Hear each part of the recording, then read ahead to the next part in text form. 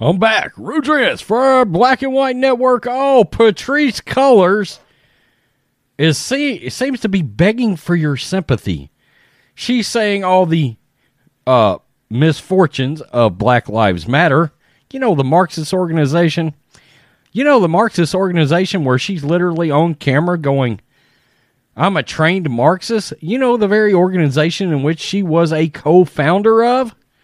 She says, nothing to see here. Please move along. Don't blame me.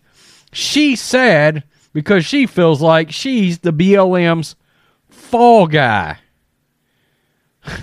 Now, look, Matrix and myself have been very critical of Black Lives Matter, the organization.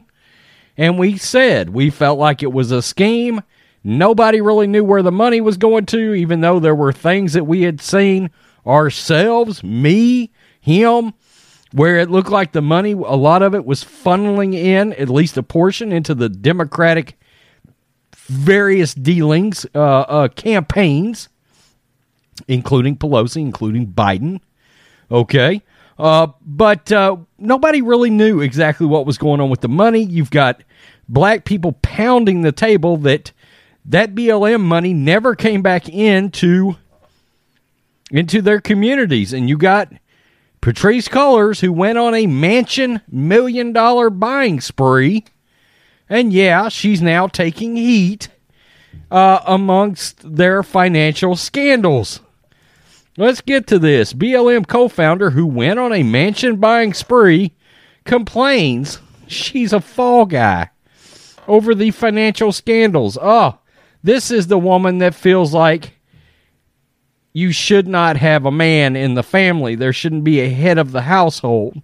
The nuclear family, if you believe in traditional families, husband, wife, children, you can go to hell because she doesn't see the value in it. I can't think of anything more un-American, in my opinion. Speaking to The Guardian, Black Lives Matter co-founder Patrisse Cullors, who went on a mansion buying spree, claimed that she was, quote, the fall guy for the organization. Quote, a movement, she said, that was much bigger than her. By the way, I've heard a lot of the chapters did not see a lot of the money they were supposed to be getting too. You know, like there's chapters in Louisville and there's BLM everywhere. There's even a BLM Tyler, Texas. Rural East Texas, there's a BLM. Yeah. It was in May 2021 that Cullors stepped down as the BLM's executive director. What do you think? That's why you're taking heat? Maybe. The general public hadn't heard much from her since then, especially after it was revealed she spent $6.3 million for a Toronto mansion that formerly belonged to the Communist Party. Did anybody hear that? As far as explanations go, readers are led to believe that Cullors had enough personal success separate from the BLM as an organization for personal lavishness. Quote, you're catching me at a place of deep, deep self-reflection. You might want to go to Belize. I'm just saying. She said, but I look forward to many more years ahead where I can look back with more fondness. I think right now I have a lot of hurt and resentment, and I feel like I've been treated as the fall guy for a movement that is much bigger than me. No, you're just personally responsible for actual cities burning to the ground. And some will say, well, you let yourself be time. You let yourself be time 100. You let yourself be in the forefront, and you're about to be on the cover of The Guardian. Kinda comes with the territory, she says. True. Much of the recent controversy surrounding the BLM is by the group's lack of proper IRS filings for her swath of donations. Oh, my bad, their swath of donations. Earlier this month, the controversy surrounding the BLM's improper reporting led the group to be dropped as an official charity. California Attorney General went as far as swearing financial liability would be pursued. It was only as of Thursday that the state began to allow BLM to fundraise again after an accounting gimmick was cleared up. The same goes for Connecticut, Colorado, New Mexico, and Maine, where the group faced similar problems.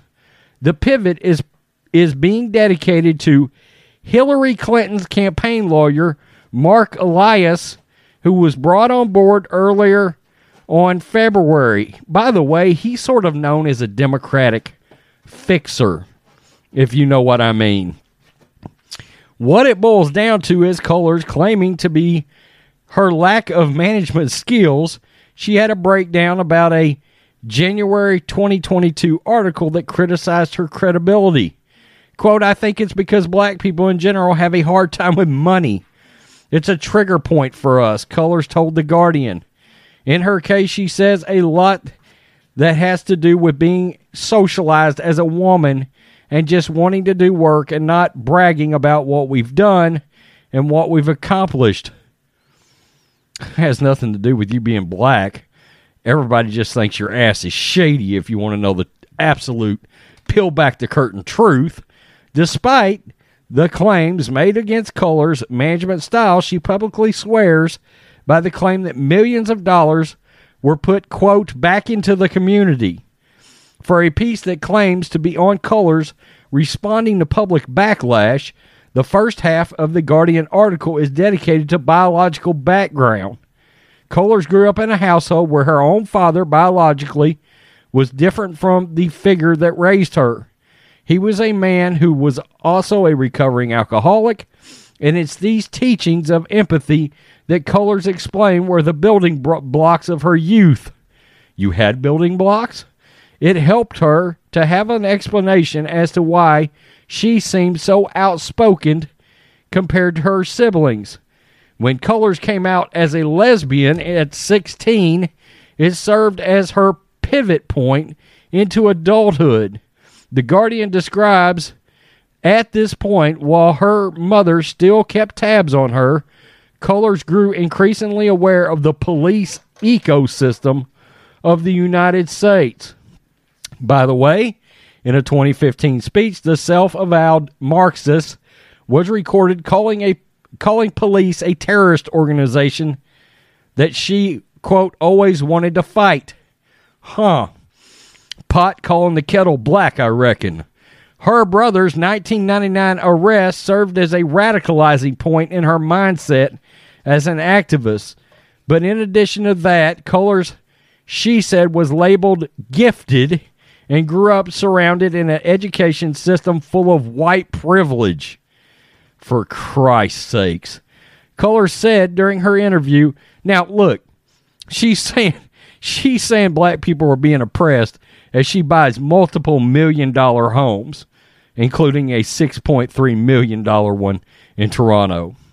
I'm just putting that out there while we're going through this. Keep that in the back of your mind. Cullors said during her interview, "It is unacceptable that I come home to police sirens, helicopter policing, and that I go to school where all these white kids are doing every drug under the sun and nothing is happening to them. Why not them when they're actually the ones dealing? I'm talking about massive amounts of drugs that I would not have had access to if it wasn't for white communities. That wasn't right. So you're mad that the black communities didn't have access to these drugs? I'm confused." Despite these early indications for successful activism, the Guardian interview takes a turn in the second half. Cullors wants the world to know she was unprepared for the mainstream media success that the BLM movement ended up having globally. The Guardian piece says it was in 2013 that Cullors, Alicia Garza, and Opal Tometi laid the groundwork for the Black Lives Matter hashtag following George Zimmerman being cleared over the death of Trayvon Martin. Their motivation taking charge. The trio was supposedly worried about the message being hijacked. My God. Let's skip down a bit. That ultimately led to the summer of 2020 George Floyd riots. It led to the BLM to get over $90 million in donations that year. That's in contrast to a reported $1 billion plus in riot damage reported as a result of protest turned into riots. Yeah, so, my God, that is crazy. So, Patrisse Cullors is still playing the victim role. I mean, really? I mean, you grifted your way into millions upon millions of dollars, it looks like. And I mean, look, at this point, perception is what it is. Okay? And you're asking for sympathy on your Ponzi scheme? For real? Nah. I've sat back and watched you destroy cities. I watched your organization, have a hand as part of BLM protest in killing David Dorn. Now, you're not getting any sympathy from me whatsoever. It seems that people sent money into the organization, and nobody knows exactly what happened to some of it. It is what it is. You were one of the ringleaders in this very organization. At least I'm not going to have any sympathy or feel bad for you when the wolves start circling. They should. Tell me what you think, Black and White Network fans. Patrisse Cullors, a trained Marxist, a hater of America, wants you to feel sorry for her. Do you? I don't. Peace. I'm out. Till next time.